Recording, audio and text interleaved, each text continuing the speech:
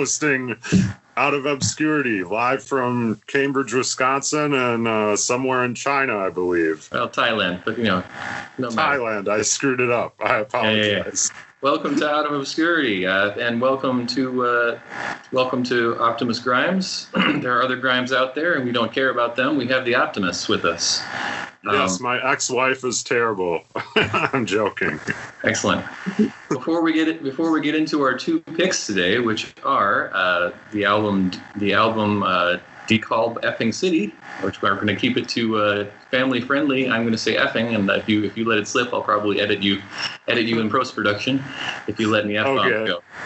By Demons, and my pick is Sun Q by Iku. Before we get into those picks, OG Optimus Grimes, would you please tell the listeners a little bit about yourself? What's your connection to music? Well, I've been booking shows now for about 20 years. Started when I was about 19 at a great band out of Cambridge called The Very Idea with my sister and the Hoist Sisters and Elsa Nicola. And we were called The Very Idea. And we played at the Cambridge Youth Center a lot and would play to like hundreds of kids. So would you say music is pretty important in your life? Yes, it is. Yes. How many bands have you been in your career, so to speak? Well, some bands have only lasted a day. Yeah, they still count. I'd say close to like 40 bands at this Holy point. cow!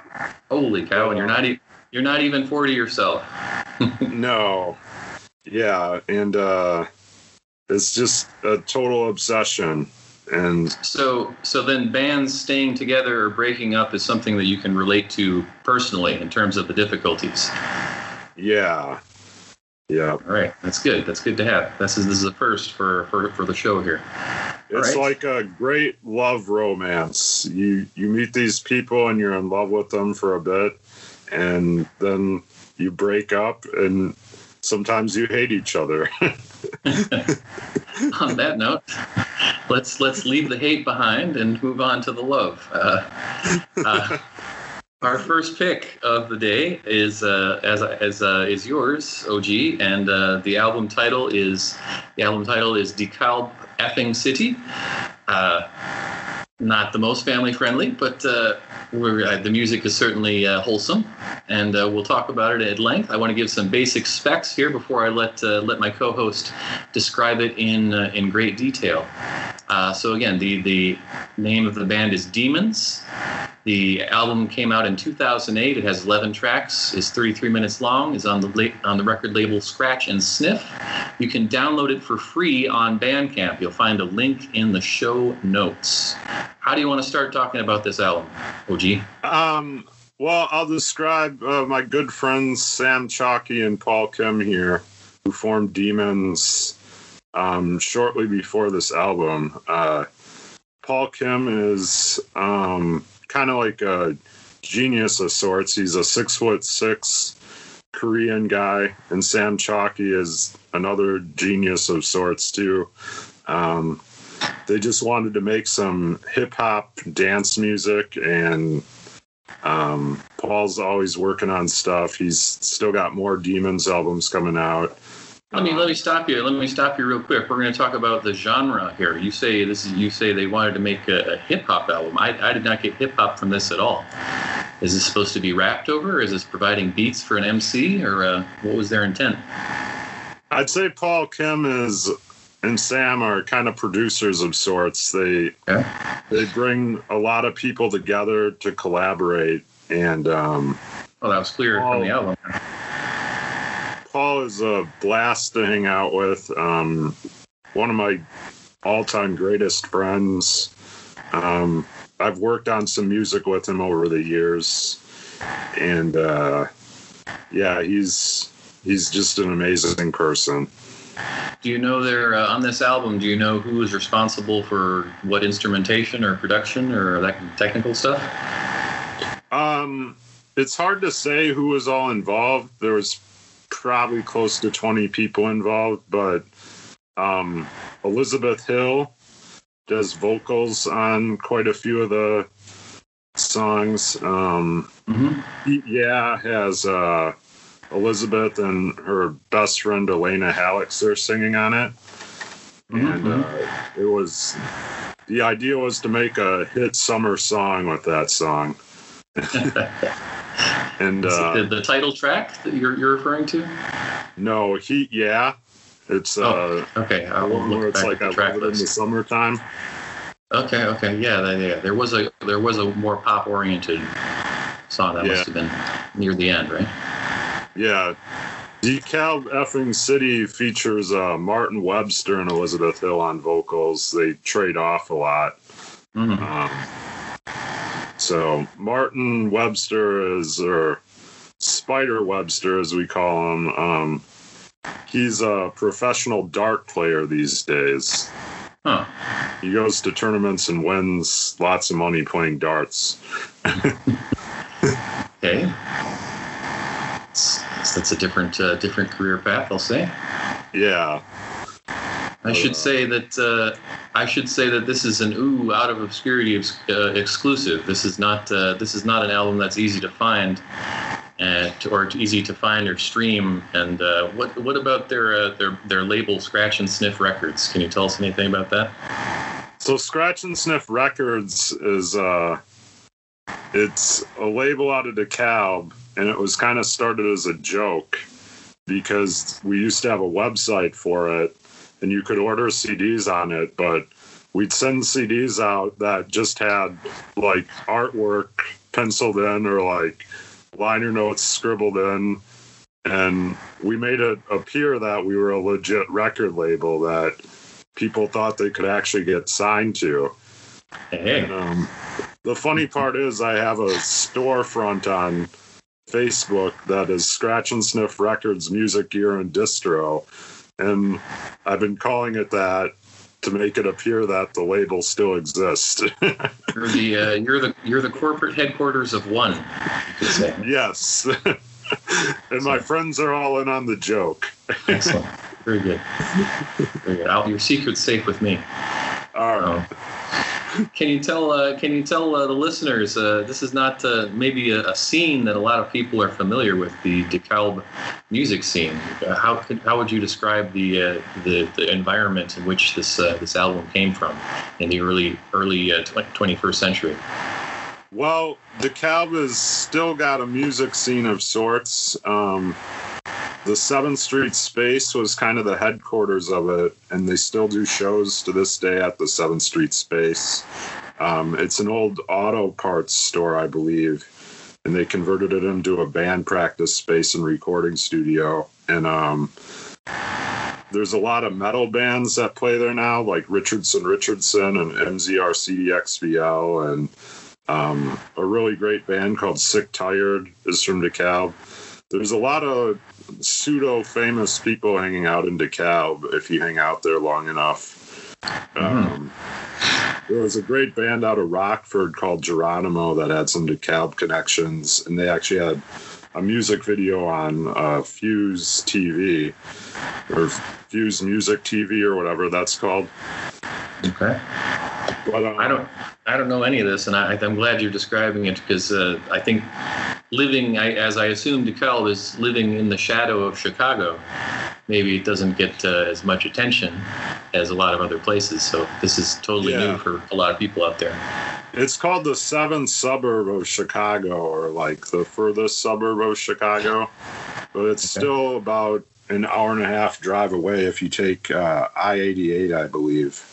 Mm-hmm. So, DeKalb, I guess back in 2003, I was at Summerfest, and I met this kid, Nat, and Asia Hoyce walked up to him and said, "That's a very cool Radiohead shirt."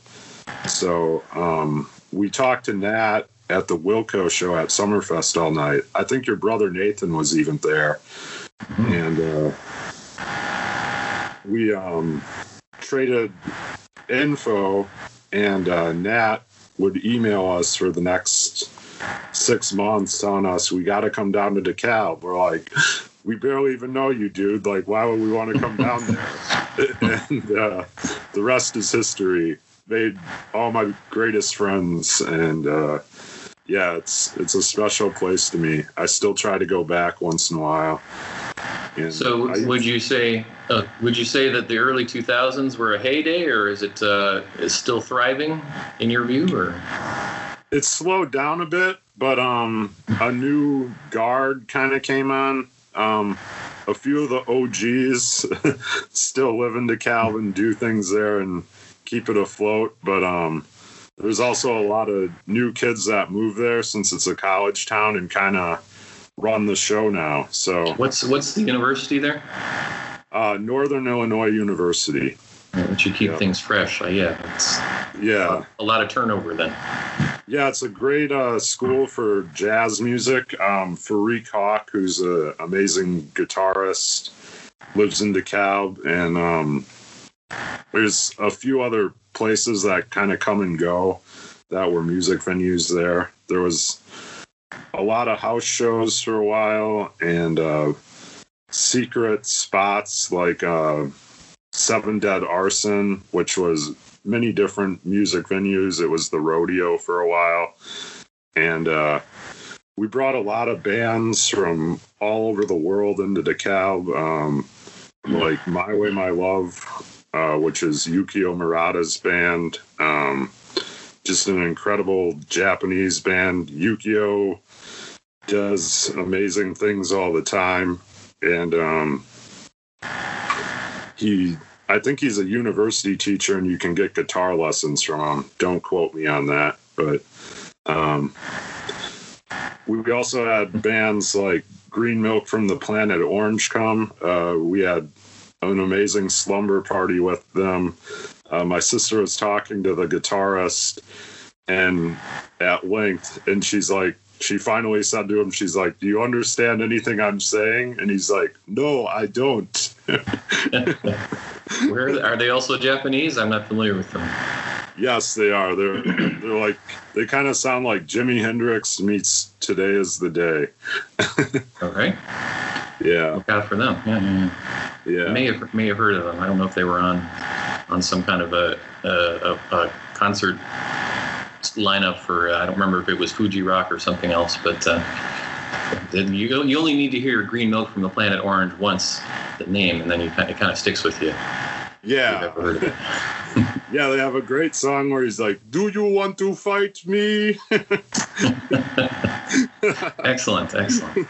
Any music in English as a second language is deserving of attention. Yeah. So, all right.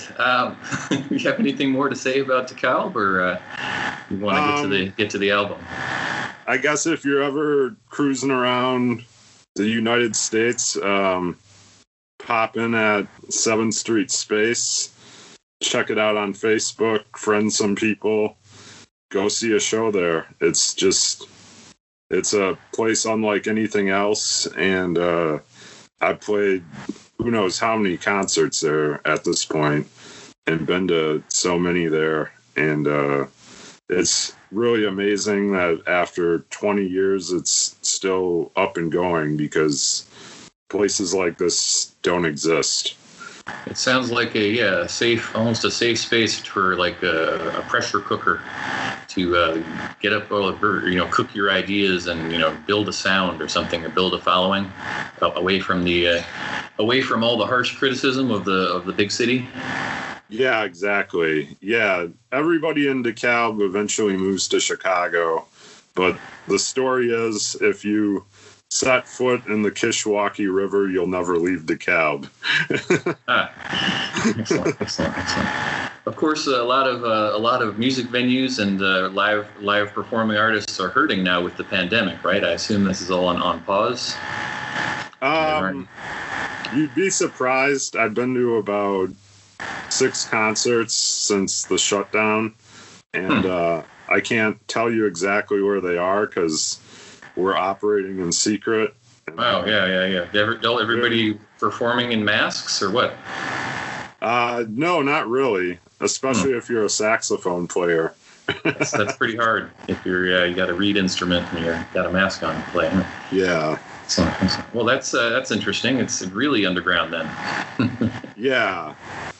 Well, I did attend a music fest a few weeks back ago. Also, a secret on where that took place, but we'll just say it was on some amazing farmland outside of Columbus, Wisconsin.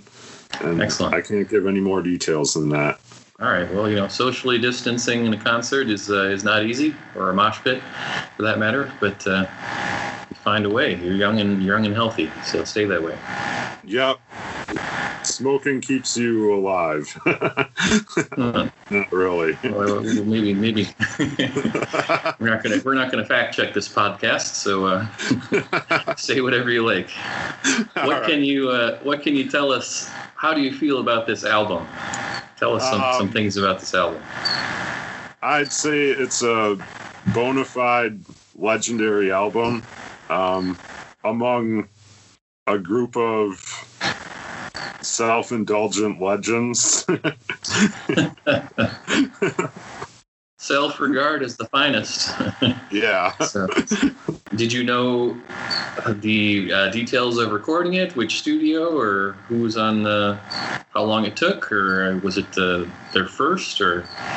Well, I think it was mostly recorded at Paul Kim's house, possibly on a Tascam 4-track tape deck, because this was back before computers had really hit for recording. So many of the DeKalb albums are poorly recorded on tape decks. And Okay. This album actually has better sound quality than a lot of DeKalb albums. I didn't notice any bad sounds or bad mixing or anything. Yeah, this sounds fine. Sounds professional. I think Paul had kind of perfected his craft at this time. He actually had a band called Della Drive that existed in many different formats. They started out as kind of a country band, and country. Then he had a lineup of it called Della Drive and the Dellettes, where they did 60s R&B. Excellent. So, yeah. I had all these bands play my birthday parties, and we definitely were ridiculous, because you got a bunch of kids setting up in a park making ungodly noise, and then the cops would show up and be like, "You're being too loud," and then you pull out the permit and they'd be like, "Oh, keep going." All by the book. That's great. Very eclectic birthday parties, I'm sure.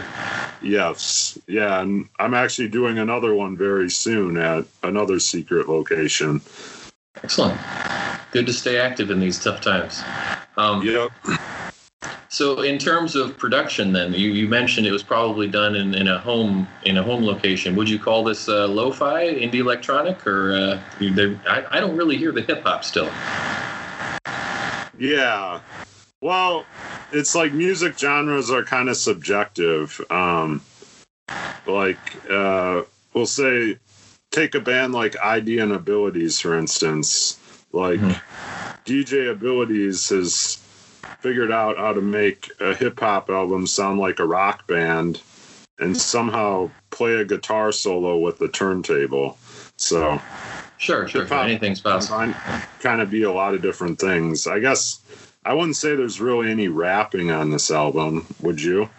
No, definitely. There's like 2 vocal tracks I would consider, and then the rest is more kind of sound collage, sampling. There is sampling, which I guess is a hip hop technique, Yeah. but I would just say this is more of a synth pop or electronic album, indie electronic. If you want to say it's lo-fi, but again, I the guess sound. I would say that. Okay. So it's good to narrow down exactly what kind of music we're talking about. Yeah, I guess I'd call it an electronica album then, with a few pop songs on it. Sure. All right. Sounds good. Yeah. I mean, hip hop is a pretty broad term too. You can including turntablism and all kinds of other you don't necessarily have to have an MC to be hip hop, but I'm just not sure that a lot of these tunes would be improved by having somebody rapping over them. It seems like they stand alone, not just as beats for somebody. You know what I mean? Yeah. Yeah, I'd say Paul and Sam lay the foundation, and then they bring in a whole host of collaborators on all the Demons albums. Just Paul is he gets around, he knows a lot of people, and he's fun to work with. This is kind of an early example of their work. They've probably gone on to larger and greater things, and maybe even done some studio work. Do you think? Yeah, I'd say Paul mostly still records in his home. I've hung out with him before, and I've seen him with a turntable where he takes snippets of different things and starts layering them together. And before you know it, he's got a whole song, and he's just like a master of it. And then Paul is an incredible bass player and guitarist, and he also plays drums. And Sam is always playing something. Sam's kind of a great master of computer programming. So, do you personally have a preference between something like lo-fi home recording or like DIY aesthetic versus something that has a big name producer? If Demons got Steve Albini or Butch Vig to produce an album, would you like it better or worse? I honestly, like with music nowadays, how it's evolved, recording can be done pretty cheaply, and you can get good sound quality now for not a lot of money. And I think Paul and Sam are just masters enough at the craft. I don't think they'd even consider like having somebody do something like that. Interesting. I mean, I think Demons has only played like one live show at this point. It's been mostly studio. So I was at their only live show.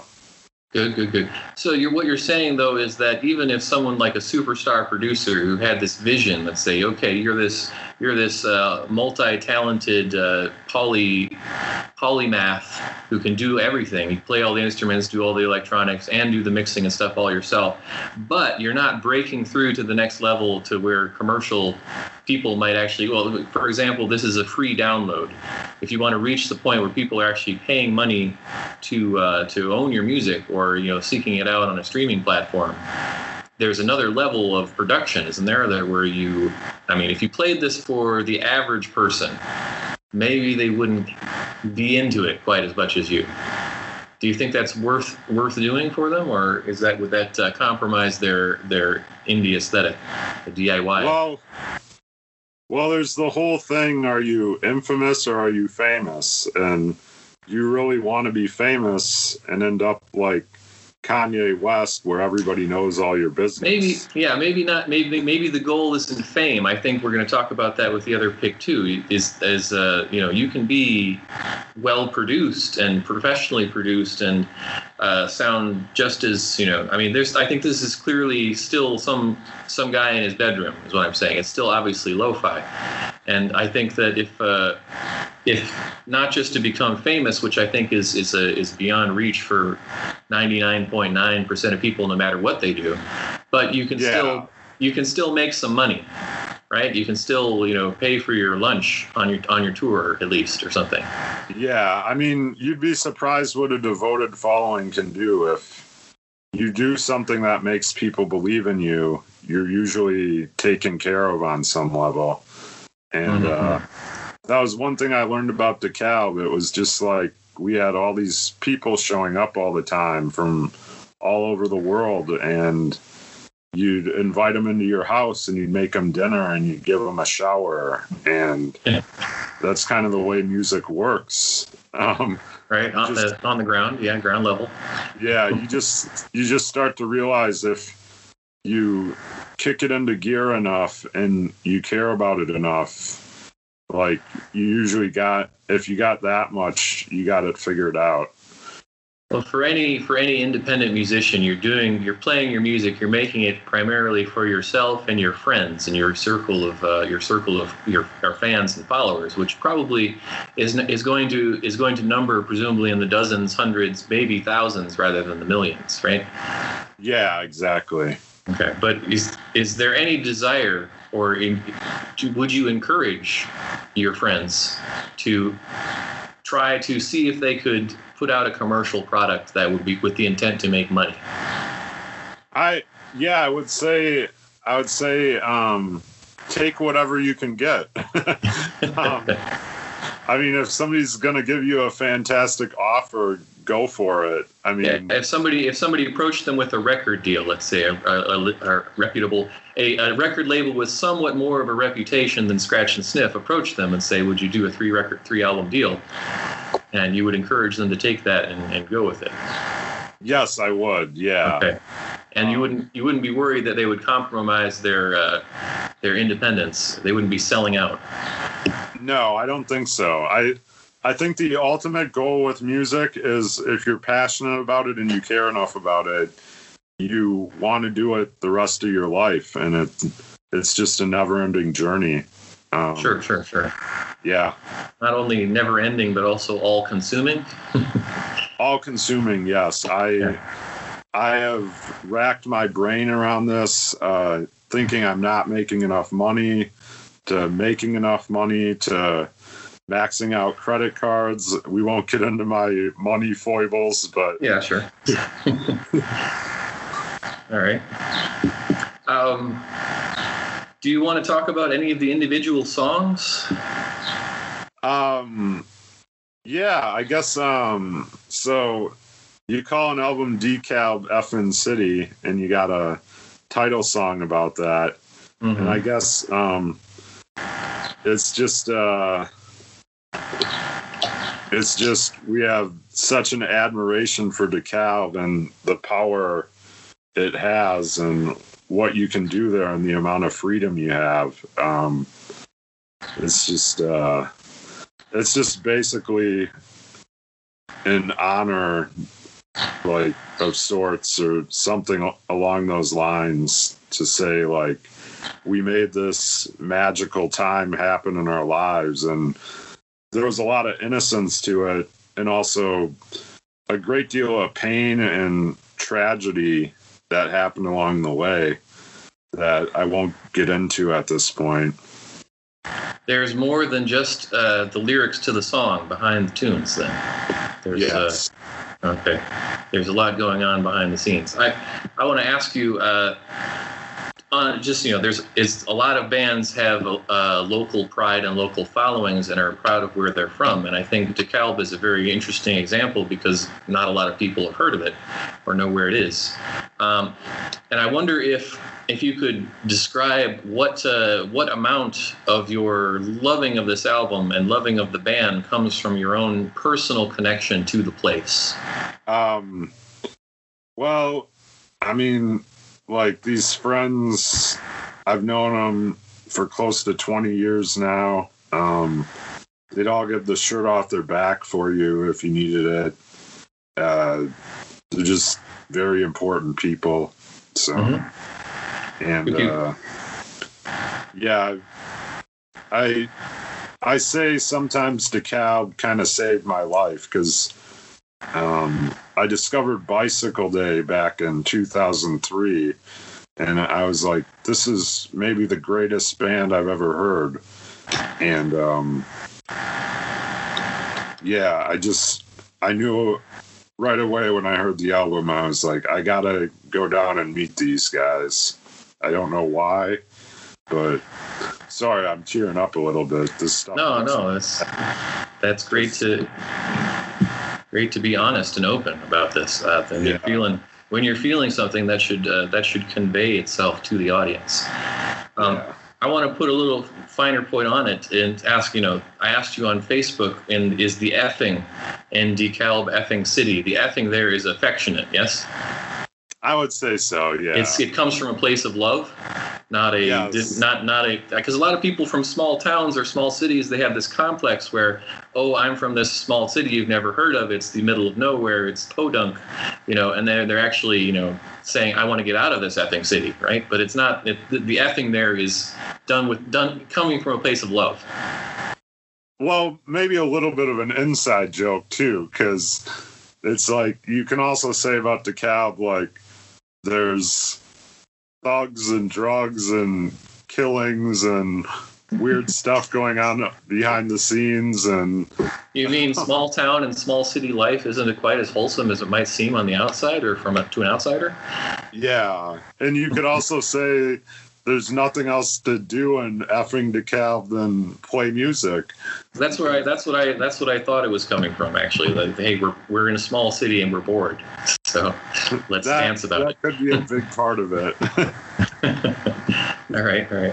It's a pretty funky track. They've got some pretty warped kind of bouncy beat in that song, I gotta say. Yeah. And that's not the only regional reference. Just a couple times later, there's a sample singing about Rockford, and so I want to ask you, in no uncertain terms, is it necessary to have an overwhelming affection for northeast or north central Illinois to appreciate this song or to appreciate this album? Well, the Rockford song as a sample, it was actually like a welcome CD to Rockford, and they have this Chamber of Commerce or something. Like the singer's like, we've got it all in Rockford. Okay, yeah. So Paul found this CD and decided to sample it, and then he made a song with it. He hasn't been sued by the Chamber of Commerce, so I assume. Apparently not. Get a percentage of the royalties for that one. No, it's like very. A few years ago, there was an Illinois commercial to tour Illinois, and they had this great song on it called like I've Seen Amazing or something like that. And for the longest time I thought it was Walt Falbo. I thought somebody signed Walt Falbo now to make a song for Illinois. And then I asked him about it and he's like, oh yeah, that's definitely not me, but it sounds like me. Interesting. Yeah. All right. Well, I guess the question is, I'm asking then, if you played this for somebody from the South, or if you played it for somebody from the coasts, would they like the album as much as you do, or is that the local connection necessary to appreciate it? I think it's an album anybody can appreciate. I think it's just an infectious album. I can't think of like a bad song on it, and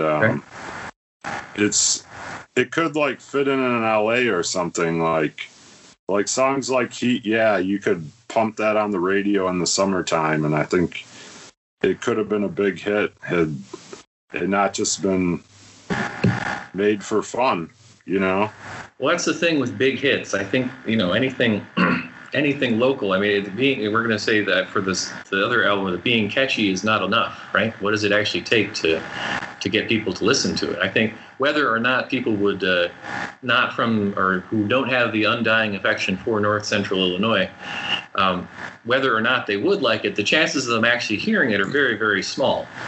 And that's a problem with our music distribution system and just the way that people listen to music, I think. Yeah. So yeah, I mean, how do you get yourself out there? If you're a local band, you've got a strong local following. How does this other than being available for free on Bandcamp, but first you have to know it exists and you have to find it before anyone's going to search for it on Bandcamp. So word of mouth, is that the only way? I'd say a lot of it is about who you know. It's how badly you want it. I mean, like my band Coordinated Suicides, Mike is a master of meeting musicians and talking to people, and I think he was posting on Premier Rock Forum a lot, and our album came out, and after 9 months of scaring the hell out of everybody in Madison with train wreck shows, we record this album, and it ends up being like a critically acclaimed album. And I didn't realize at the time. I just thought everybody hated us. And then the next year came about and everybody was like, these guys are geniuses. And it was kind of gratifying. It was like all this pain and torment we put into this music, and it paid off. Well, that's a very positive outcome. Yeah. And I think, getting past this local notoriety, being infamous, as you say. You can be infamous among a circle of friends or a local following or a specific location, but just crossing that threshold into, would anybody look up Demons on Bandcamp for this album? And how did they get from, because they're already, if they wanted, they want to be heard, they want to get their sound out there, so they're not going to charge. They're already not charging for someone to own their album. Yeah. But breaking through this local bubble of notoriety or infamy or fame, even beyond that, is something that I think we're gonna continue to talk about, and I think a lot of bands struggle with, especially bands that have a live show that maybe will give them a lot of recognition. Yeah, exactly. Yeah, I'd agree. A lot of it is, it's how much you want people to know about you, and if you're not comfortable with the spotlight, maybe you should shy away from it. Well, I think that's certainly a lot of people, maybe our bands are rather better off if they never reach that spotlight stage, because they wouldn't handle it well. They would crumble under pressure, or go into a nightmare descent into booze and pills, as the old cliche goes. It's like the Clash said something along the lines, I think Joe Strummer said, we wanted to be the biggest band in the world, but we didn't realize it would destroy us. Well, maybe, so would you say then that it's a good thing that most bands never hit the big time? Because they couldn't handle it. It's great. Yeah, you don't want paparazzi following you around. You don't want what comes along with losing your personal freedom and space.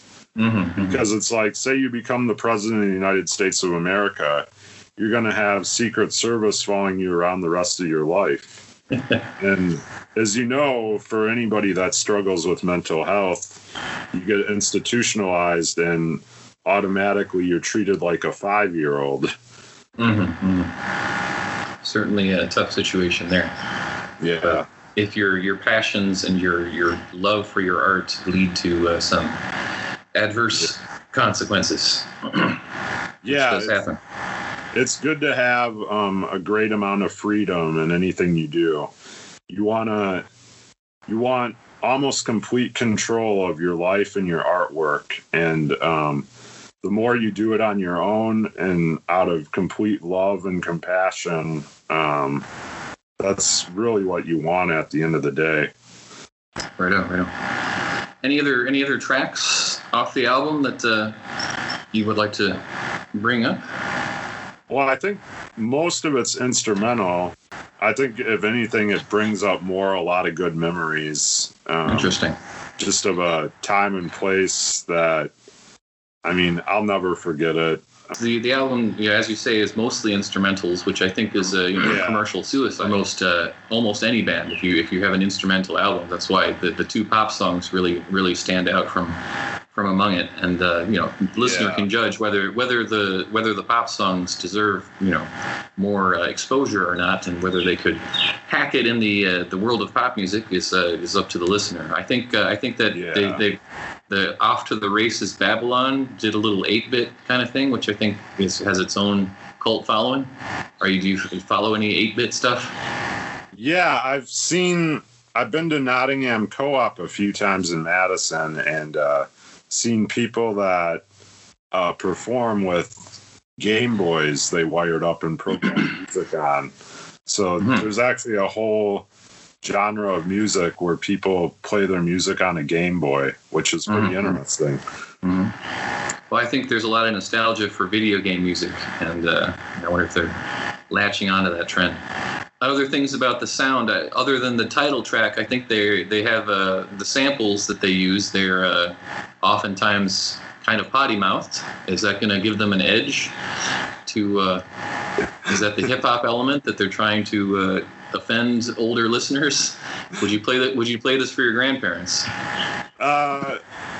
Actually, I think my grandma would like it. But she's an open-minded battle axe of sorts. Excellent. I just love that woman. She's like, Daniel, you better stay out of trouble when you go to Seattle. I don't know who this Daniel person is you're talking about, but oh yeah, sorry. Optimus Grimes, yeah. Right. We're keeping our anonymity here so that we can be totally honest. Headphone music. Would you describe this as something that is best appreciated on a huge sound system, or something that you can appreciate the subtleties on when you're relaxing with a good pair of headphones? I'd say both. It depends on how you're feeling. Some days I like having the big speaker. Some days I like having my headphones. It's a great album to pump in your car. Like, I can drive around my Volkswagen and play it. And it's got some good bass to it. And you crank heat, on a hot summer day. You're like, yeah, this is the perfect song. Interesting. Right. A lot of things. Would you say that there is a target audience for this album? Who is this for? Who did they make it for? This is for anybody that is a good friend of Paul Kim's. I mean, as you know, if you know Paul, he just walks up to you at a show and he'll hand you a stack of CDs. He'll be like, I just made this and I want you to listen to it. You're a good friend of mine. All right. So if you're within a 500 meter radius, you're going to get something from him, and you're going to know the guy. But then again, the question again I have to ask is he trying to establish himself as a DIY specialist, or among bedroom studio enthusiasts? Is he may have recorded staking his claim? Bathroom. There's good acoustics in there, I gotta say. Yes. All that tile, the sound stays in. I'm sure some of this album was recorded in a bathroom. Excellent. All right. Well, I think that you're clearly a social listener, or OG, and yes. I think you knowing the band really adds to your appreciation of the music, and having seen somebody play live also, I know, influences you. And so I wonder, this is more of a question to you as a person, you as a music aficionado, which is more important? Is it more important to know the people that are involved, that'll make you like it more? Or is it more important to have seen and appreciate their live show? Or do you think that you're still more likely, I don't know if you know anybody from King Crimson, I presume not. I actually do. Darn it. Okay, well, I don't think you know. I've met Robert Fripp. Okay, well, they'll take it back then. knowing members of them personally, I'm trying to think of a super famous band. I guess I presume you haven't met Trent Reznor. No, he's someday. Okay, someday. I'm sure you're going to make it there.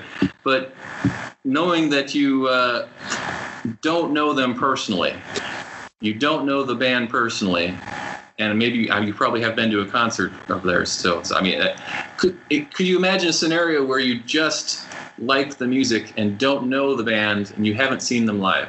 Does that happen very often for you? Yes, it does. I think I've been to close to like 7,000, 8,000 concerts in my lifetime.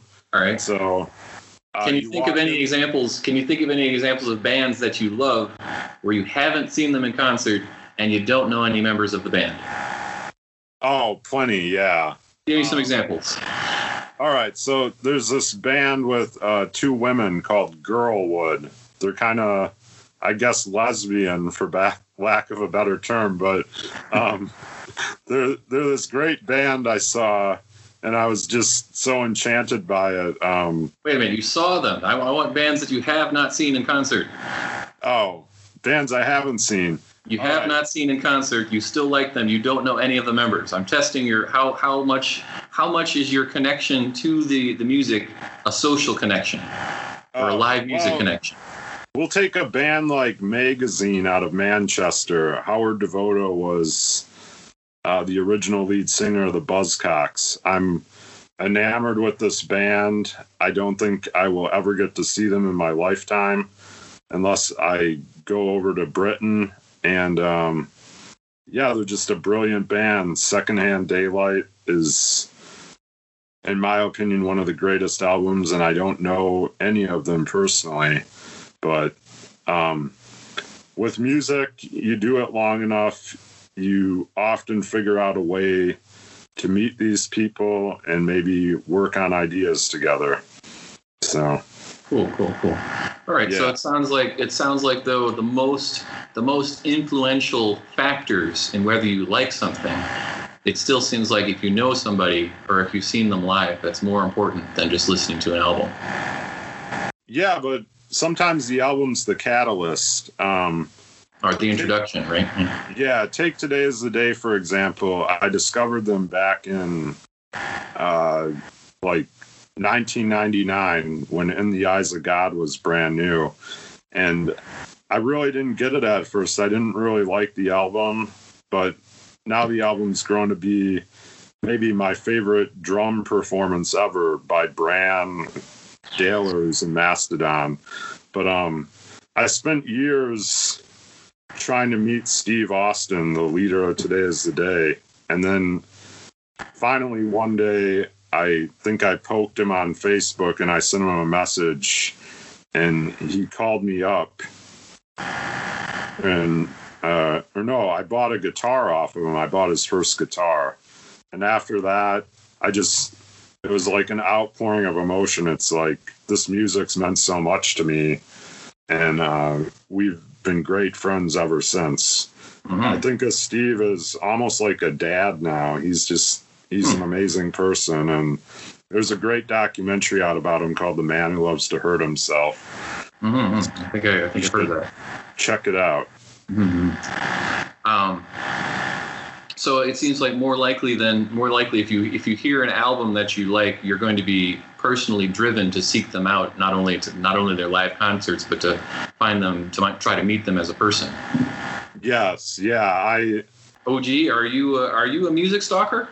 I wouldn't really say I'm a stalker. I'm more an admirer. Okay. I find if something means something to you, you should probably tell that person because maybe nobody else ever will. They might. It's like, we'll take Nick Drake, for example. He was painfully shy, and he didn't think anybody liked him. And then after he died, people really had an outpouring and affection for his music. Mm-hmm. Yeah, I guess just go back to the sound of the album, and I think they're working with a lot of handicaps in that albums that are based on loops and samples, which I think this album is. I don't think you would disagree with that, would you? No, I wouldn't. Yeah, an album of a lot of loops and samples. Yeah, and it was Sam and Paul's foray and trying to make a sample-based music project. Right. So I guess what another related question is, this was your pick for our first show was surprising because I always took you for a rock and roll guy, and I think a lot of people when they listen to electronic music that is based on loops and samples, they're going to dismiss it out of hand and say these guys don't play any instruments or they've got a real handicap to prove that they're good at what they do. Would you agree or disagree? I'd say from knowing Paul long enough, I was actually in shock he made an album like this because I knew him as a guitar player. And he also had a great band called Veterans of Flight that was a prog rock band. Mm-hmm. So yeah, I didn't know Paul had an electronic producer element to him at the time. This was Demon's first album, so it was a complete surprise and a pleasant surprise at that. It sounds like any musician who doesn't have 2 or 3 side projects going at any given time isn't worth his salt. So yeah, the shock is mutual. Then, if we do this again, I hope you'll choose a rock album. But do you think, answering the substance of the question, is there any reason or do you strongly condemn the many, many people out there, the old school, good old boy rock and rollers who say once you add a keyboard, you're diluting your sound and you're no longer a rock and roller? They're out there. Just listen to prog rock. I mean, think of some of the greatest albums like Yes, Close to the Edge, or In the Court of the Crimson King by King Crimson. Are you gonna argue with that keyboard? It's just killer. All right. Well, there's adding a keyboard to rock, and then there's having an entire album based on, again, loops and samples. So, is this in any way a lesser accomplishment than your guitar playing friends work in rock bands? Is this where you would start people off, or would you say start with the rock albums? I'd say whatever fits your mood. I mean, music's a subjective thing, and you got to be in the right mood for anything you listen to. It's actually, music's kind of like a drug, like it makes you feel good. It might help you unwind. You put the right song on at the right moment, it just hits the spot. Sure thing. All right, and maybe these songs will do that for you if you've got the sentimental connection. Yeah. But if you don't, if this is your first introduction, you know nothing about the DeKalb scene. I'm trying to put myself in the shoes of our vast throngs of listeners out there who don't know the DeKalb scene and don't have any of the sentimental or personal connections that you have to this music. Will they respond to it the same way? And I'm skeptical, frankly. I would be too. I honestly don't know. I personally find it to be very enjoyable music. I hope you do too, but yeah, I don't know. I feel like it's an album you could play for people of many different races or whatever, and I think they'd enjoy it on some level. I mean, first of all, they don't come to this music knowing the DeKalb scene, knowing the people in the band, having been to shows in DeKalb and having the affection for North Central Illinois. If you're just an average person, even an average indie listener, which, let's face it, is the only person who's ever going to listen to any indie music, your average high school classmate's never going to give this the time of day, or any new music, really. Yeah. But just your average person, what are they going to say to it? I'd hope the average person would find something to latch onto out of it, but honestly, I don't. It's up to you whether you want to enjoy it or not. I play a lot of DeKalb music for friends of mine, and they're usually like, "Oh, you used to hang out with these people. That's pretty cool. I really enjoy this." So I don't know. It's all a subjective thing. Music is a journey. Do you believe in that? Always be looking for a new sound. I agree with that. Again, most people stop listening to new music by the time they turn 30, and hope that never happens to us. When that happens, OG, will you shoot me, please? So, yes. I'll do the same for you. There's no shortage of music out there. Keep exploring, keep discovering. That's the whole idea. In order to entice people who lack those connections that you have, are there any, a lot of what they do in the radio station to get people, you'll send the CD to a radio station, and to get people to even bother playing it once at all, I think a lot of promo companies and a lot of bands will use our RIYLs, recommended if you likes. Who would you recommend it for if you like something else? Honestly, I'd say like Apex Twin or something. Seriously? I disagree. Maybe, yeah. I disagree. This is what you call I think indie electronica, and I think you're more familiar with the world of rock than the world of electronica, if I may just say. Yeah. Maybe DJ Shadow. We'll say that. Whew, I don't know. All right, that's closer than Apex Twin. I'll give you that. There is more of a hip hop element to these than to Apex Twin. I just saw a great DJ Shadow Run the Jewels video where these politicians are fighting, and the one politician nearly stabs the guy with the American flag. All right. Excellent. No, I think it's important. I think the how close to the actual sound of what you're recommending, I think it tells you what you know about the music that's out there. And so for my listening, I would say if anyone's heard of tell me if you've heard of these bands. How about Loop Guru? Haven't heard of them. Land of the Loops. Nope. Telephone Jim Jesus. Nope. Okay, so those are all more kind of electronic groups that work in some ethnic sounds, in the case of Loop Guru, and also sound collage. Yeah. Where they're sampling from maybe something poppy or a cartoon or something. I'm kind of an edgelord, so I like my music really edgy. I like the stuff that kind of pisses people off. Right. Which is, again, I'm surprised your first pick was this. Yeah. All right. I mean, this is potty mouth samples aside, this is pretty wholesome and kind of groovy, I guess. Yeah. Paul more groovy than edgy. Paul treats you like you're his brother or something, and he has a real sense of family, so I think it comes through in the music. Sure. It's a friendly, happy, feel-good album. Yeah. You're not gonna get angry from listening to it unless you're really prudish about the F word. Yeah. What else do you have to say about this album? I'd just say check it out. It's kind of a lost gem, diamond in the rough of sorts, and if anybody watches this, I have no idea where this is going up or who's seeing it or plastered all across the universe, I assure you. Okay, perfect. It'll be unmissable. Everybody on Earth will be required to listen. All right. Yeah, I just say check it out, enjoy it. Hopefully you enjoy it, and it brings back so many good memories, and just it makes me feel good. Excellent. So then, are you ready to give it a rating? Very systematically. I'd say, being that it was the first Demons album, it's not totally perfect. I'd say later releases, they perfected things a lot more. They added a lot more vocals. I would give this album 3.5 stars out of 5.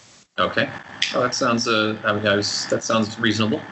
I don't think it's gonna hit the top 40 on the radio stations. It's not gonna be the crazy new sensation that sweeps the nation. But it's very pleasant. It's a feel good album.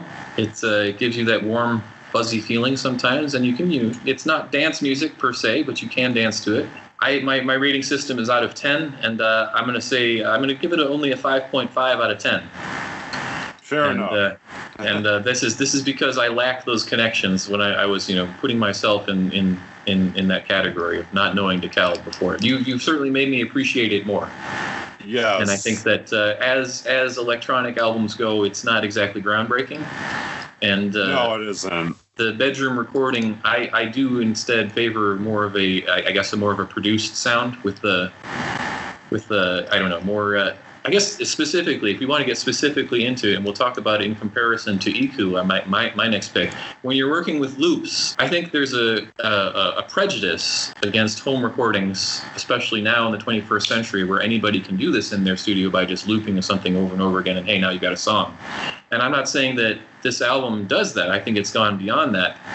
But I think this is sort of in a mid-range, let's say. It's not obviously like I just got my first audio software and I'm going to make an album. That's kind of like what my brothers did in high school. This is obviously well beyond that. But I also think that there is an elite level of electronic musicians where there's a real, of the loops, there's not only a variety of sources, but also a progression in the song, that it's not just looping the same loop over and over and over again. It's actually that there's an alternation, there's maybe a build to something, a crescendo or a climax to the songs. And I would say that that's approximately where this album fits in, is that it's a groove, you can dance to it, you can shake it, but is it leading somewhere, or is it just looping? I'd say it was very much just a fun album for them. I think it shows that everybody that made it had a lot of fun. I believe it. And I don't think there were any expectations. It was just more like let's do something. This is DeKalb. It's boring here. That's good. And I think a lot of albums, and I think fun shouldn't be discounted. I think a lot of albums come from a place of maybe let's do something, as you say, let's do something productive, or let's do something that we'll remember, or that we can commemorate our time here as a memento sort of thing. You end up in a room with some individuals, you kind of fall in love with them. That's how bands work. And it's like, it's only really going to mean something to you at the end of the day. And maybe a few of your close friends most of the time. Sure. Well, that's what every musician that wants to be more than just their own personal hobby, or more than just for their friends and family, and sort of every musician's going to face that point, and they're going to come up against this. How do I expand my fan base? And I think that's something that you are trying to do by, if we're transitioning here to my pick now, your own personal persona and what you use Facebook for seems a lot of time you post a lot of music on Facebook and on social media, I assume, if you use any other platforms. How does that work for you? Does that do people respond well? I'm kind of a poster. Like, I don't get much response in the social media world, but then I run into people in the real world and they're like, oh, you're my favorite Facebook poster, and I really like that music you posted. And it's like, well, why didn't you put a like on it or say anything to me? Yeah, we need a response. We need a response to know that we're making a difference. That's something, definitely I come across that myself too. It's like we're putting all this work into something, a list of your favorite bands or a list of your favorite albums from a certain year. And it crickets, nobody responds at all. Yeah. It's like even the most interesting factual news you can find, you post that and you get no response. But it often turns out you run into somebody in the real world and they start talking to you and they're like, oh, that meant so much to me that you put that out in the open or said that. It's more like there's a discomfort level now with new technology. It's not like growing up in our small podunk town where you ran into the same people every day and you typically have a good conversation. But I'm still in that podunk town and I still run into people I grew up with, and they're very thankful you existed. So we should assume that we're posting into the void, and maybe nobody will click on our recommended links, but we should have faith that somebody out there is. I'd say it often appears that you get some gratification if you run into somebody in the real world that saw what you said or did. Okay. Because I choose a lot of heavy topics to approach. I don't shy away from mental health issues or injustice, and I've always been an underdog of sorts. Like, I didn't grow up liking Michael Jordan. I was rooting for Clyde Drexler. So, I don't know. Well, it puts it into sports terms, all right. Yeah. If you were to... and I assume this happens on more than occasionally. If you come across a new band or a new album that you really love, and you want to get other people to listen to it and care about it, what's your medium of choice for pushing new music on people? You got to use a little bit of everything nowadays. Facebook is obviously the multi-billion-dollar corporation. Twitter's where you go if you want to talk to famous people, and then Instagram is the artist social media. Instagram is just, I've heard people that use Instagram by choice because it seems like it's the best, most artistic of the bunch. Okay. Yeah. So I just assume that you're mainly using Facebook. Would you say that's not the case? You wouldn't go to Facebook first? I'd probably go to Facebook first, but Facebook's for old people. Sure enough. You got to hit the youth somehow. So I just joined a really funny Facebook group called a guitar group for boomers or something like that, or a guitar group where people make fun of boomers. Okay. it's been making me laugh a lot. Okay. Well, there's some soft underbelly there, literally, to be poking. So be careful. Yeah. But yeah, I think that's the demographic we're hitting, and unfortunately, I don't think that's the demographic that listens to a lot of new music. So reaching the younger people, I think, is a real challenge. I don't know if you have any younger cousins or anything, or that have never listened to an album or don't own any albums at all. That's a real challenge then. Yeah, I like talking to kids these days. I find kids really interesting. I've dated a few moms, and I enjoy their kids. I adore my nephew. But are they listening? Cool. Are the youth? Are they listening to the right kind of music? OG, that's the real question. I would say they are. I'd say they're doing better than their parents. Really? Yes. Interesting. How so? They're just so much more open. There's an innocence still in them that you lose when you grow up. You're talking about teenagers or kids under 10? Well, my nephew's only 9. I gave him my iPod, and the next thing I know, he's listening to like all sorts of music. One day he pulled out the iPod and he had been listening to Make a Rising, which are some really good friends of mine, and the one member of Make a Rising is actually involved in the creation of the Adventure Time TV show. Oh, cool. And I thought that was really cool. My nephew pulled that out of his pocket and said it meant a lot to him. I have good memories of Make a Rising, playing Nottingham Co-op and staying up all night with them and making pancakes in the morning and then telling me to call in sick into work. Yeah. Cool. Well, Dad, that's good. It's all about the memories at this point. Yeah. I mean, my nephew also loves Mark Bolan and T-Rex a lot. I think they transcend the generations. Yeah, sure. Yeah, I remember he kept saying, "I'm a dandy in the underworld." Right. Excellent. I have to listen to some more T-Rex again. My vinyl has met an untimely end. So. Yeah, I ended up selling off a lot of mine as well. Well, as long as we have the boomers that live long enough to keep buying it from us. Yes. And then we'll just inherit it all when they die. So. And cassette tapes are back now too. Of course, yeah. Soon to be mini disc. Mini disc are going to be the next big thing. Right. Overall, if we're talking about media, would you say that obscure and local artists such as Demons, are they helped or hurt by the dominance of streaming platforms? I'd physical say media. Helps. How so? I'd say now that everything in the world can be obtained basically for free, I'd say that helps because there's no boundaries. It's not like growing up where you had to go to Best Buy and spend $10 on an album and hope you made a good purchase. Mm-hmm. You subscribe to Apple Music, is that right? Yes, I do. And you find that works well for you? I do, actually. I'm very much an old school album listener, and I love how Apple Music makes you listen to an album. Makes you.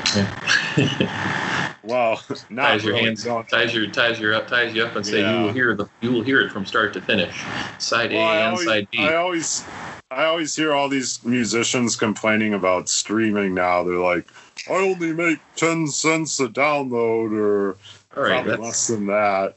Less. They're like, my album streamed 5 million times and I only made 5 cents. Right. So related to that, you would say that's not a valid. That's sour grapes. That's not. They need to appreciate the greater exposure that they're getting and leave the financial concerns behind. Yes, I have found music has allowed a great deal of freedom, and I always say, if you give me a place to stay and a place to shower and a meal, I am set. Right up. All right. Well, I think we're going to have a debate on this next time you co-host with me. Okay, sounds great. Because I'm very much of the opposing camp that it's impossible to make a living playing music now, and I think streaming is hurting that. We'll save that for another day. We could talk about that for hours. As long as you're taken care of in life. You get all the basic necessities. That's all you really need. Like, you really don't need that much money to survive. And the way the world works now is everything is easily attainable. People drool over music instruments, and I'm just like, a Fender P-Bass is, everybody's got one. It's nothing special. Very well, very well. Well, we'll return to that. I hope we can do this again sometime, and maybe we'll go into more depth on the medium in which we consume our music. But I want to move on and transition to my pick for the episode, and that's of course the band Iku. Okay. And before I go into the record specs, would you say that there's any points of comparison between the two picks, between your pick and mine, the two albums? I'd say they're both very electronic-y. Okay. That's a new word. My brain is totally spaced on what any of the songs sound like. We'll jog you. I just remember it was very electronic-y and enjoyable, and it had some really good vocals on it. Okay, very good, very good. Well, we'll get into it in a second here. Some similarities that I found, and related to what we talked about. Both of these bands have very strong regional fan bases, but I think they didn't really. I'm not sure about Demons, of course. I don't know if they have a national profile or anything, but I think that these Iku is from Washington, Olympia, and then the Seattle area. And I remember you were just there recently. Yeah. Yes. An epic proportional disaster trip. We won't get too much into that, but my summer has been a total nightmare of sorts. And I asked you before, did you get to see the Chaz that got, torn down and where there were no police allowed and stuff? Did you get to see all that? No, but I heard a very giant explosion, and I thought my friend committed suicide. All right, well, let's move on then. we won't go there. I was a little paranoid that day. All right. So obviously, Seattle especially has a very strong musical pedigree, right? And usually we think of Seattle as a place from which bands that started small and then blew up, so to speak, and became nationally popular where they originate. A lot that's happened so many times with grunge and a lot of rock bands and so forth. Their first album, they were on the rather infamous Calvin Johnson's K label for their first album.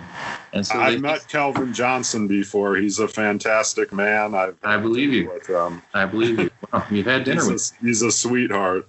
He seems to be other than myself, has one of the strongest independent music agendas, I'll say, of anybody I've heard. Yes.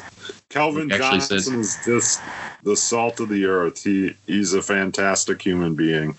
Well, specifically wherein he says, "Don't listen to popular music. It's not real," or something. It's not cool. It's not hip. It's not radical. It's not progressive. I don't know. I'm putting words in his mouth, but that's the impression I got from the document. So there's definitely an agenda. Calvin Johnson enjoyed his grits greatly at Spring Garden in Rockford, Illinois. Excellent.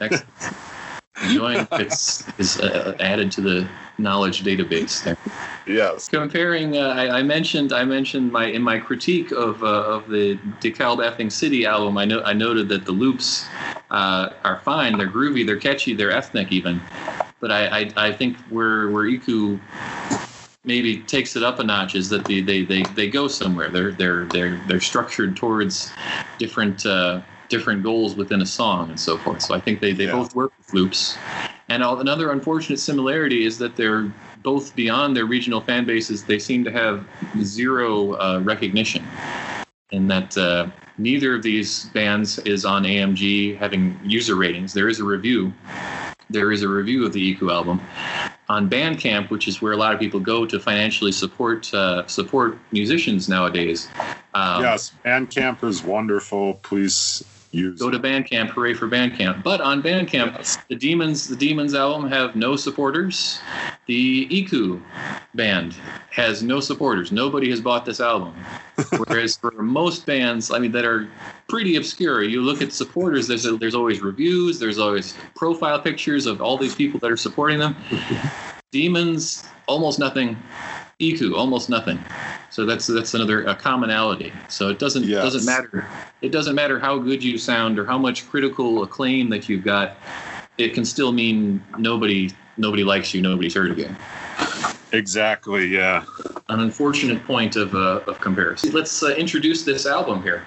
This is the Iku's second full-length album. They had an EP at the turn of the century, really great one called Teenage Dream, which I recommend to everybody check out too. This album is from the year 2004. It has 10 tracks. It's a little less than an hour long at 52 minutes. It is on the label Sonic Boom. And again, you can find the links to the band website, iku.bandcamp, and also that's their website, iku at ikuiku.com. So that's their specs on the album. It actually wouldn't surprise me if EQ played in DeKalb, Illinois at some point. Entirely possible. They had a lot of live shows, and I was going to save this for the end, but other reasons to expect that they do better and have more of a following, at least beyond their regional bubble.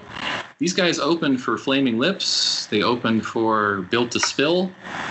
They opened for Mouse on Mars, so they span both electronic and rock. And so usually when you're opening for a band like that, would you agree that that's a pretty good springboard to more popularity, more exposure? Yeah, I mean that's how I discovered Enon, was at a Flaming Lips show, and the Flaming Lips just seem like they're great guys. There's a wonderful documentary about them. Sure, yeah. There was even a band I knew a while back that actually did some album with the Flaming Lips members. I can't remember their name now, but it escapes me. Well, it's. I think the one positive, very positive thing I'll say, a lot of people who go to concerts, maybe you'll agree or disagree, that they aren't too kind to the opening acts a lot of times. They say, just get your set over quickly, and we just came here for the headliners, right? It's unfortunate. I think when you're the opening act, your goal is to be so good you blow the main act off the stage. If you even get to, you almost want to make the main act a disappointment. But a lot of times I feel like a handicap. They don't get the best mixes. They only get maybe half an hour to play, that kind of thing. They're subject to a lot of restraints, and that's by design, I'm sure, too. But at the same time, it's maybe the only way that a lot of these bands are going to get heard by a larger audience. It's how you get the word of mouth out there. Yeah.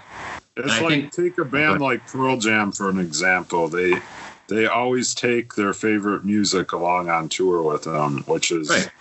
A pretty neat thing for a multi-million-dollar band. It's a very good practice, and I'm glad that we at least have that, even if a lot of audiences don't necessarily appreciate it. What did you think of the album? I was blown away by it. I absolutely loved it. So. Okay. Well, good. How would you? I mean, you've never heard of them before, I assume. No, I haven't, which is unusual because I have met Kelvin Johnson before, but Kelvin is a man of mystery. He loves to help his friends out and support them. All right. I would describe the songs as being of a very much higher caliber of electronic pop music or synth pop. And for sort of some examples of the things, if you've heard the album, you can go check it out on Bandcamp at $6, or you can obviously stream it. The songs, they all have multiple passages. They've got long bridges, and it's a very unpredictable sound. Like you never know what's coming up next. For example, they sample ringtones. They have a piece, which is again what careful production skills, I think. Taking a talented band to the next level, they've got a sound where they're simulating or maybe acting out a skit of girls at a loud dance club in the bathroom. Bunch of girls talking, and that's I remember that song. Yeah. This is like, I've not heard this before. They're doing new things. They, at the end of the album, this is crazy, and I think I wish more artists would do this. At the end of the album, there's kind of a reprise or an encore medley. That the last track, A Pile of Cherries, revisits all of the songs on the album, kind of like a stage musical. which I thought was really cool. And I think more bands should do it if they can, to ferry you off into the post-listening this album world, which, I think this really does take you to a new place. There's often choruses to the songs. These are pop songs. There are choruses that are instrumental choruses. It's so hooky, so groovy that you don't even need singing to know, oh, this is going to be this part of the song. And I love this part of the song because it's so catchy. Yeah, I can only agree. Okay. Thanks for agreeing. If you want to fight me for any of this, go ahead. And if you disagree, don't let me bulldoze you because I'm the host. They also work in keyboards and samples mainly. There's a lot of guitar, but I think what's going to strike a lot of people in the live show and on the album, and you can, I think, comment more on this, is the prominence of the theremin, the obscure sci-fi god of crazy instruments. What do you think of theremins? I love them. Who doesn't love a theremin nowadays? It's pre-retro. It's not even retro. It's like and you can even look pretty cool playing one. Absolutely. Because you're doing weird things with your hands. You're like That's going to be lost on our listeners, your hand motions there, but rest assured, he just performed some very virtuoso movements with his hands. Rest assured, listeners. So a lot of people comment on this album. They love the cover of "Loving You" on the theremin, the instrumental version. That's an album standout for a lot of people. You're pro theremin. We're all pro theremin. A theremin? You'd think that would be a novelty. People would say, "Hey, I check out this band that plays pop music with a theremin on live and stuff." Apparently, didn't happen. I don't know. What is it going to take? Nobody's paying attention. This is a band if I ever have the chance to meet them or see them live, I honestly don't know if they still exist. They've got the website. The website says their last show was in 2006. So oh, no. So probably too late. Yeah, they're long gone. But, through the magic of Facebook, you can often look up your favorite musicians and you can send them a message and say, "Hey, I really like you. Maybe we should hang out or chat about your music." And oftentimes they will reciprocate and be like, "Oh, thank you. I'm glad I meant something to you." Maybe I should try doing more of that. I applaud you for your bravery and your taking the initiative to start the conversation. I would never think to actually contact, even for this podcast. I haven't really contacted anybody. Say, "Hey, we're reviewing your album for our show." I did call up Paul from Demons and I left him a message, but I haven't heard anything back. But I assume I will probably hear from Paul in the soon to near future. Well, knowing them personally again is going to be a good connection. I think this is of the caliber though that I don't need to know them, and I can just admire the album and admire the sound. And to add yet another layer of intrigue. These guys they met when they were young. You can check their website for their press kit. And they grew up in Japan until they were almost teenagers, and then they met each other and formed the band. The Japanese connection, OG. What do you think of the practice of using oftentimes Japanese female vocalists in groups such as Inan, as you mentioned, a household name, I'm sure everybody knows. Inan, Belivo is kind of a continuation of Brainiac, per se. And it's got kind of what Brainiac was doing on Electroshock for President and took that to another level. But then you add Toko to Inan, and I think it gives it a totally different sound. High Society is my favorite Inan album. Sure. I don't know. I'm not sure that I could name my favorite Inan album. But again, the practice of using a Japanese female vocalist is something a lot of bands do. Obviously, I don't think she's actually Japanese, but Deerhoof, who's the lady there, another Asian American female. My friend Dan Dietrich here in Madison is actually brothers to the Dietrich and Deerhoof. I think they had some Midwestern roots, I recall. Yeah. Yeah, and my friend Thala McDonough has a band with the guitar player from Deerhoof that's also got Mike Watt in it. Excellent. I saw Mike Watt play in China. It was quite a good show.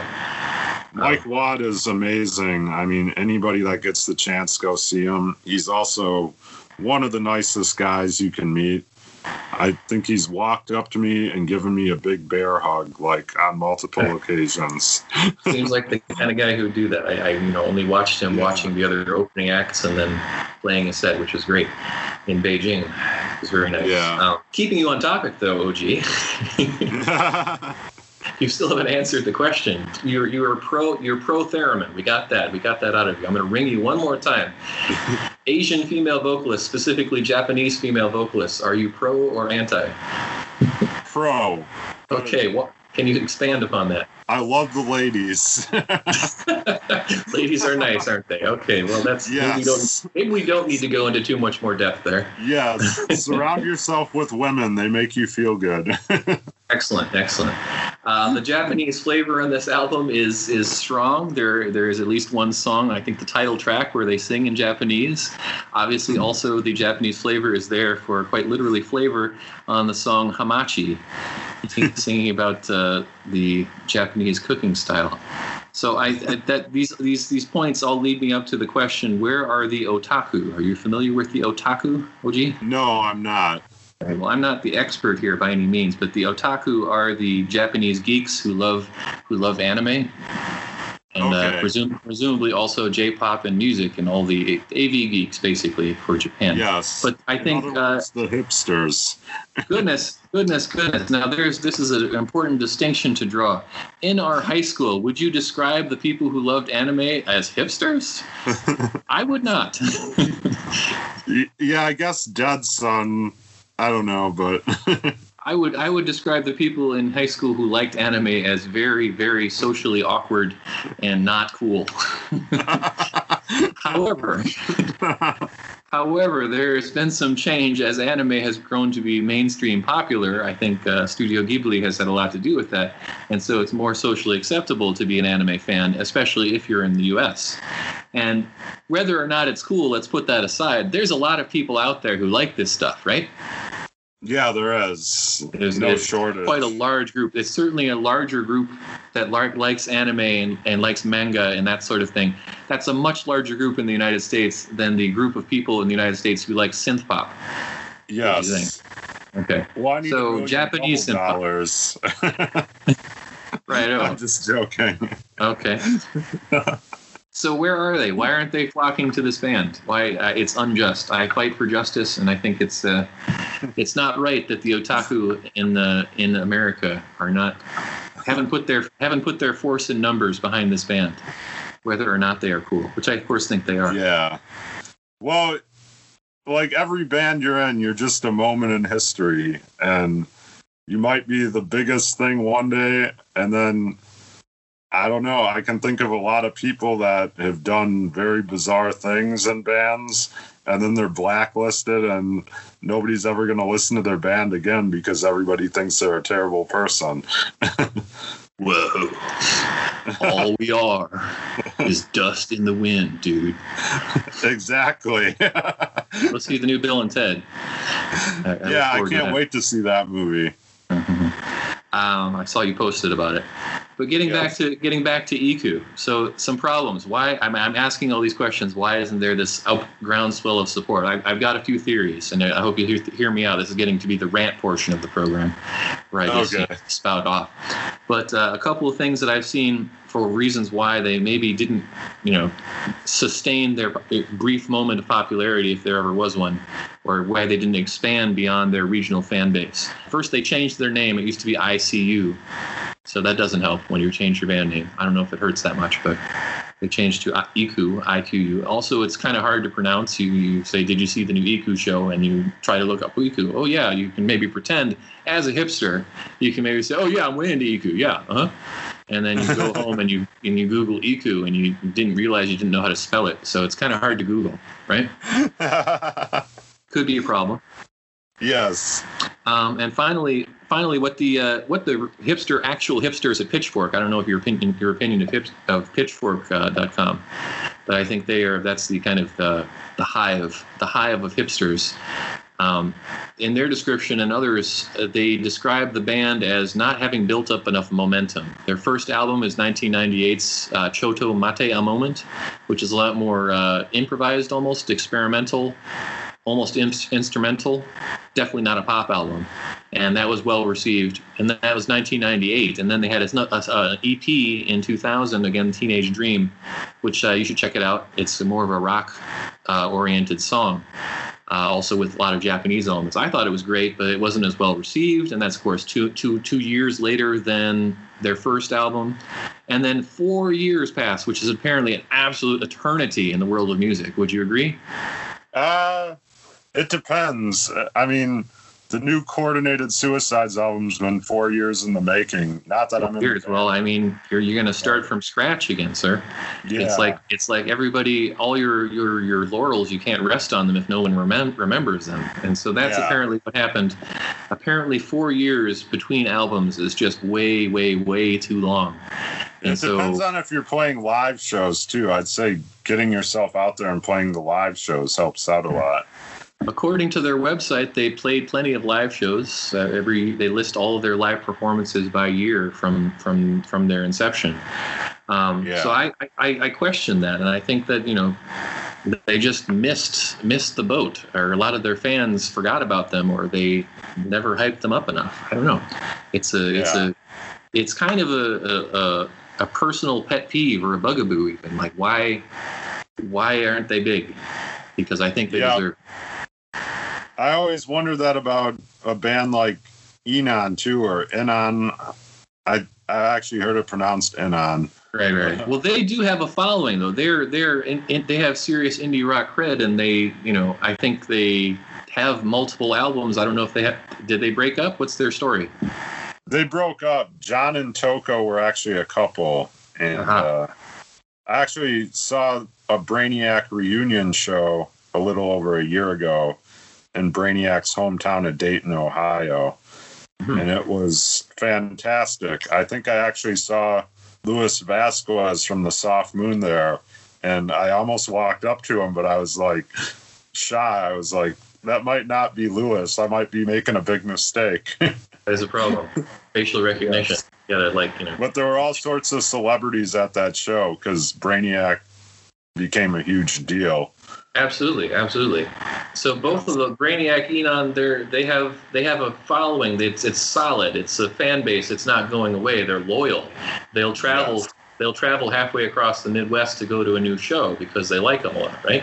Yeah. You didn't forget about them. You didn't forget about them even though they broke up and they didn't have any new albums for a while, right? Yeah. I mean, Brainiac is the ultimate tragic story. Tim Taylor, the guy was just a total monster and a force, and he just dies when they're about to get signed to a major label. It's just like, does it get any worse than that?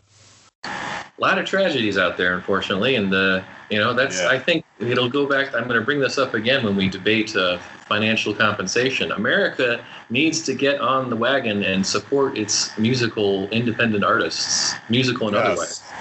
And I would encourage anybody to do art, even if it's just for therapy. This is not necessarily what I'm talking about. You say you're okay with a house over your head and a meal on the table. I'm saying we need more than that. We need to be able to drive a safe van so that your van doesn't crash. We need health insurance. Yes. I think a country like Canada, where acknowledges this is Canadian culture. These indie rock groups are Canadian culture, and they have the Canada Fund where you can apply for a grant to make a new album. Right? America needs to, learn from other countries in terms of supporting its artists. They do, yes. Because the musician's life in America is so hard. It is, but you also find if you envelope yourself in the culture, you start to figure out you really don't need that much to get by on. All right, we'll come back to that another day. Yes. I want to ask you, I want to ask you, would you have any recommended, if you like, bands for Iku? Like some of what I've heard Yukio from My Way, My Love do. Like Yukio posted a track with a female singer a few weeks ago because I talk to Yukio every once in a while. And he had a song that was similar to that. So, yeah, I would check out some of what Yukio Murata does. Right. He's well known in Japan, but in the USA, I don't think anybody would know who he is anymore. Yeah. You're familiar? Yeah, we mentioned Inan. Are you familiar with Cornelius? No, I'm not. Okay, we're getting into Japanese stuff here. Also, Chibo Mato, Pizzicato 5, Shibuya K. It's kind of pop style, Japanese pop.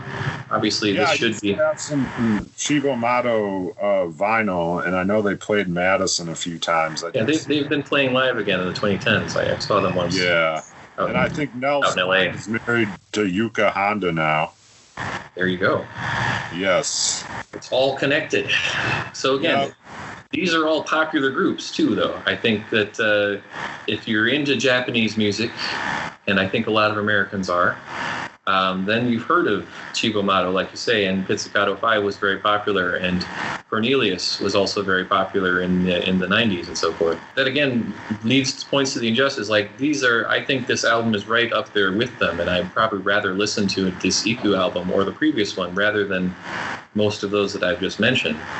Sure. And I think the criticism on some of the press kit is that initially when you hear it, you might think it's a wannabe 80s synth pop or retro sound or a Japanese 90s sound. The Pitchfork review said, and I quote, "This sounds like a party that happened a few years ago." And I think that's really unfair. Really unfair.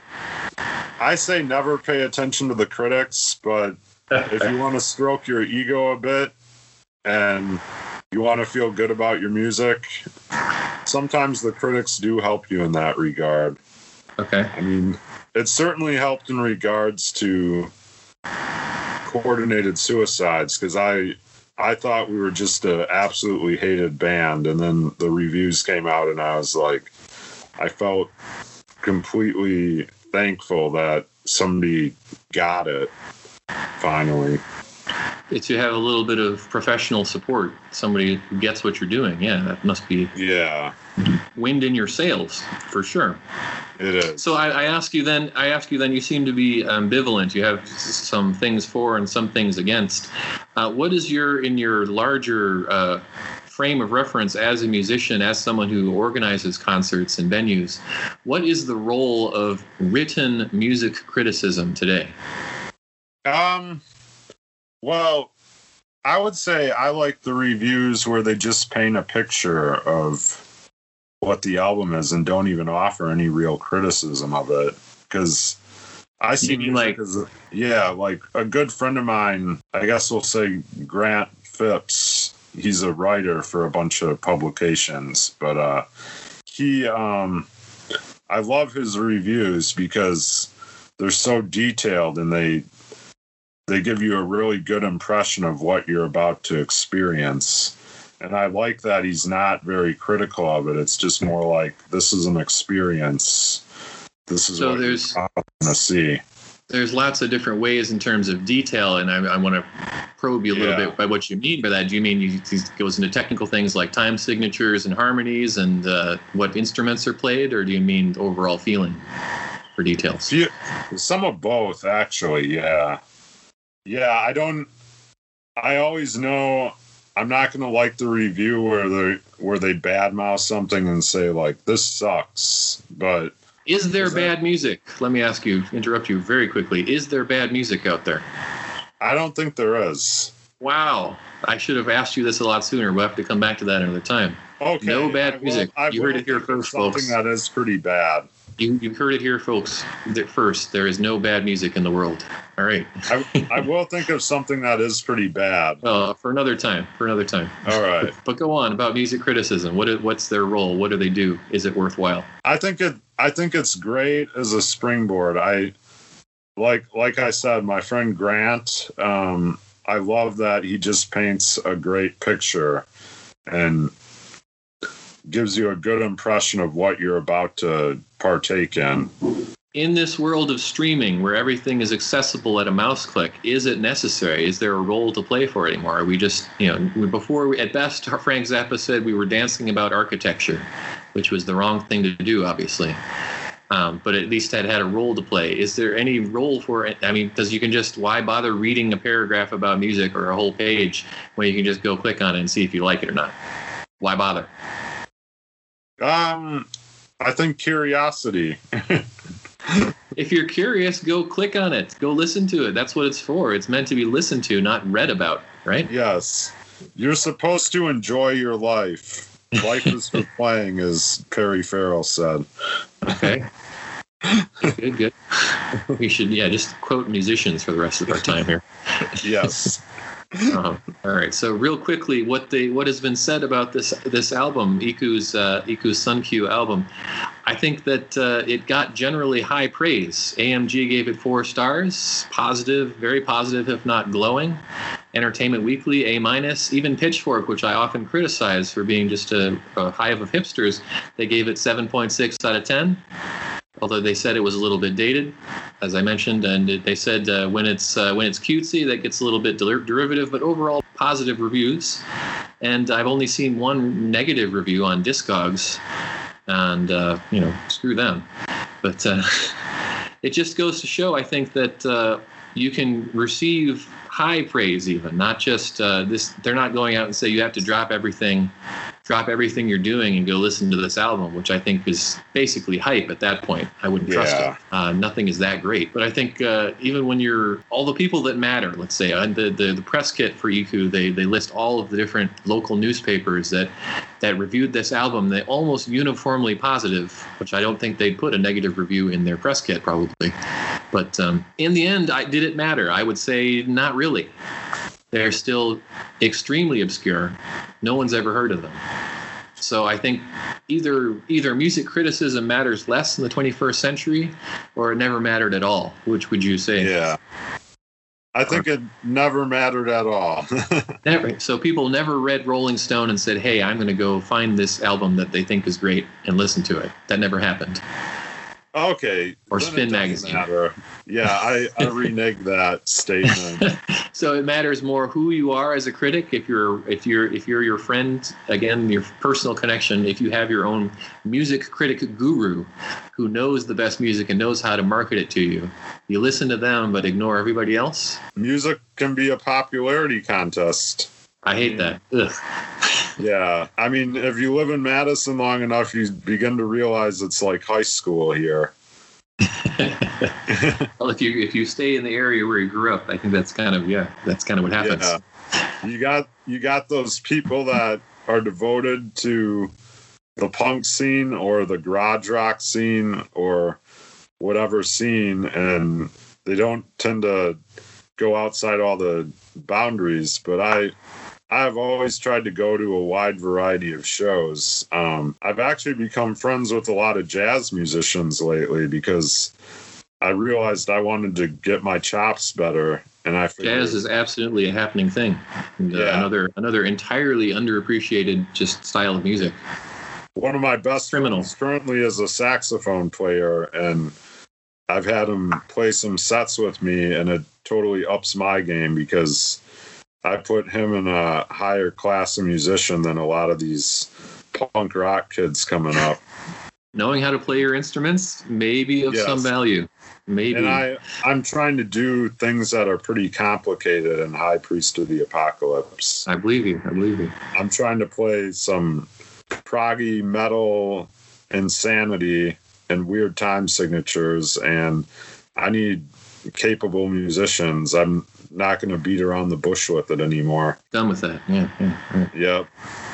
Back to criticism. Would there ever be a case where you read something in a music criticism website or magazine, if you're old-fashioned, that would convince you to go listen to something immediately on Apple Music?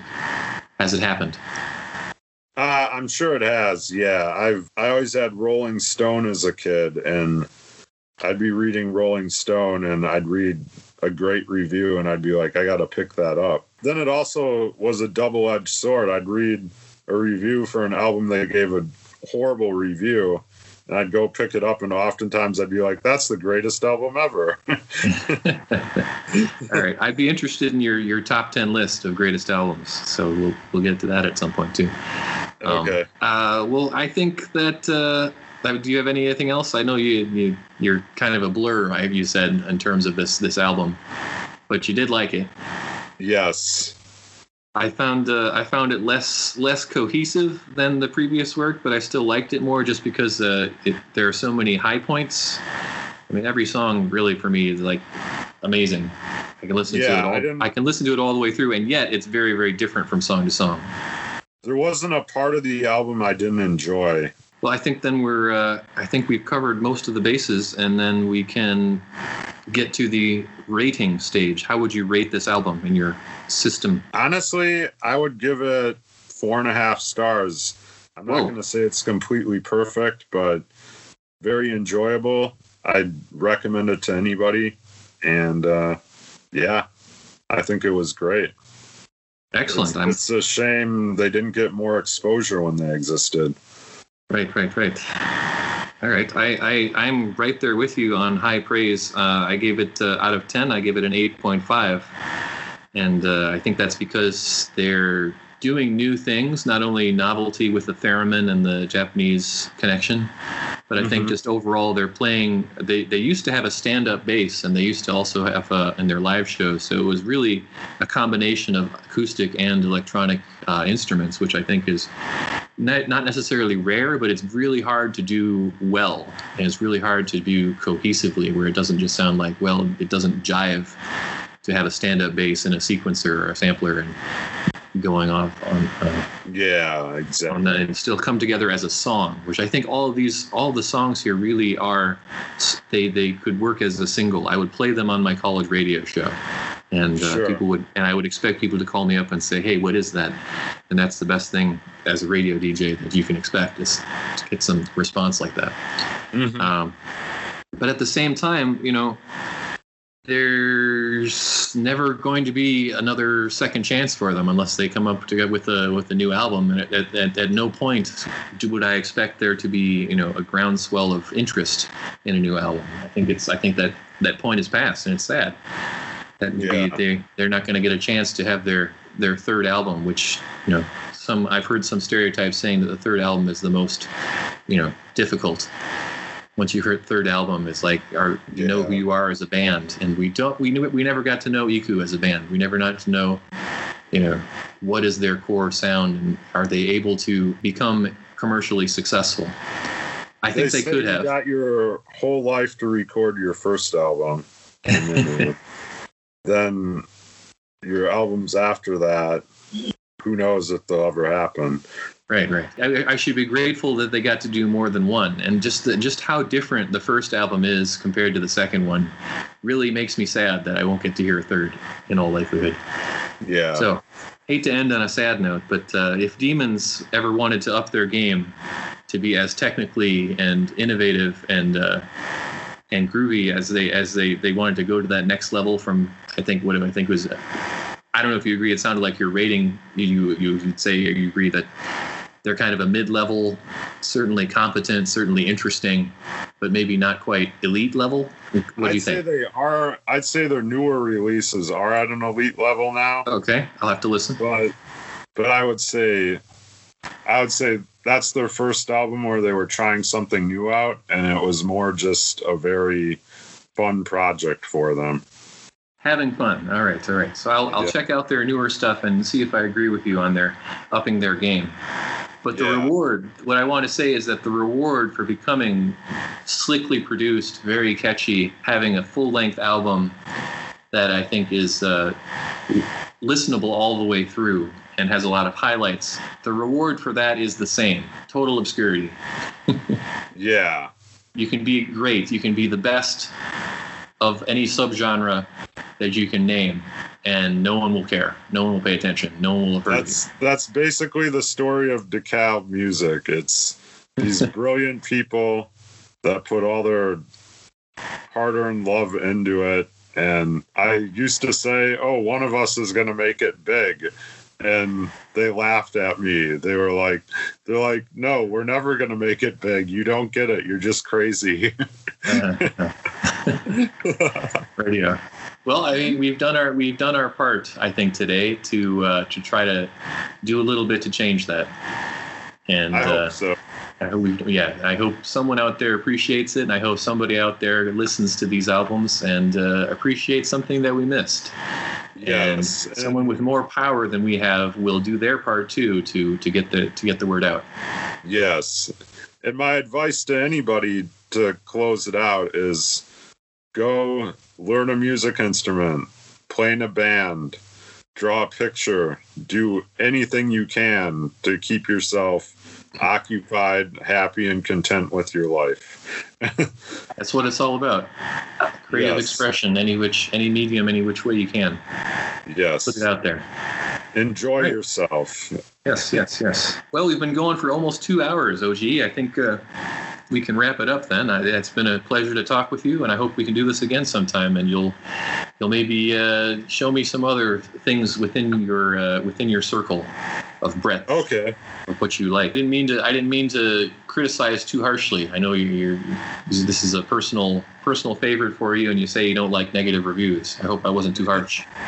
No, I'd say it's fair. I'd say first album into your foray of sampling, and it's a success because you simply tried it out. I do. There are no unsuccessful experiments in some points of view. Yes. The mere act of doing and putting something out there is a success. Exactly. So. Yes. Great. Every baby step is a triumph. Excellent. That's a more positive note we can end on. So go check out these albums on Bandcamp. It's not going to break the bank. Thanks for listening to Out of Obscurity. On behalf of all the obscure artists out there, I'm DJ Pazur, and Optimus Grimes. I'm sure we'll be hearing from you again soon. Okay, great. It was an excellent time, and thank you for everything. All right. Good night out there.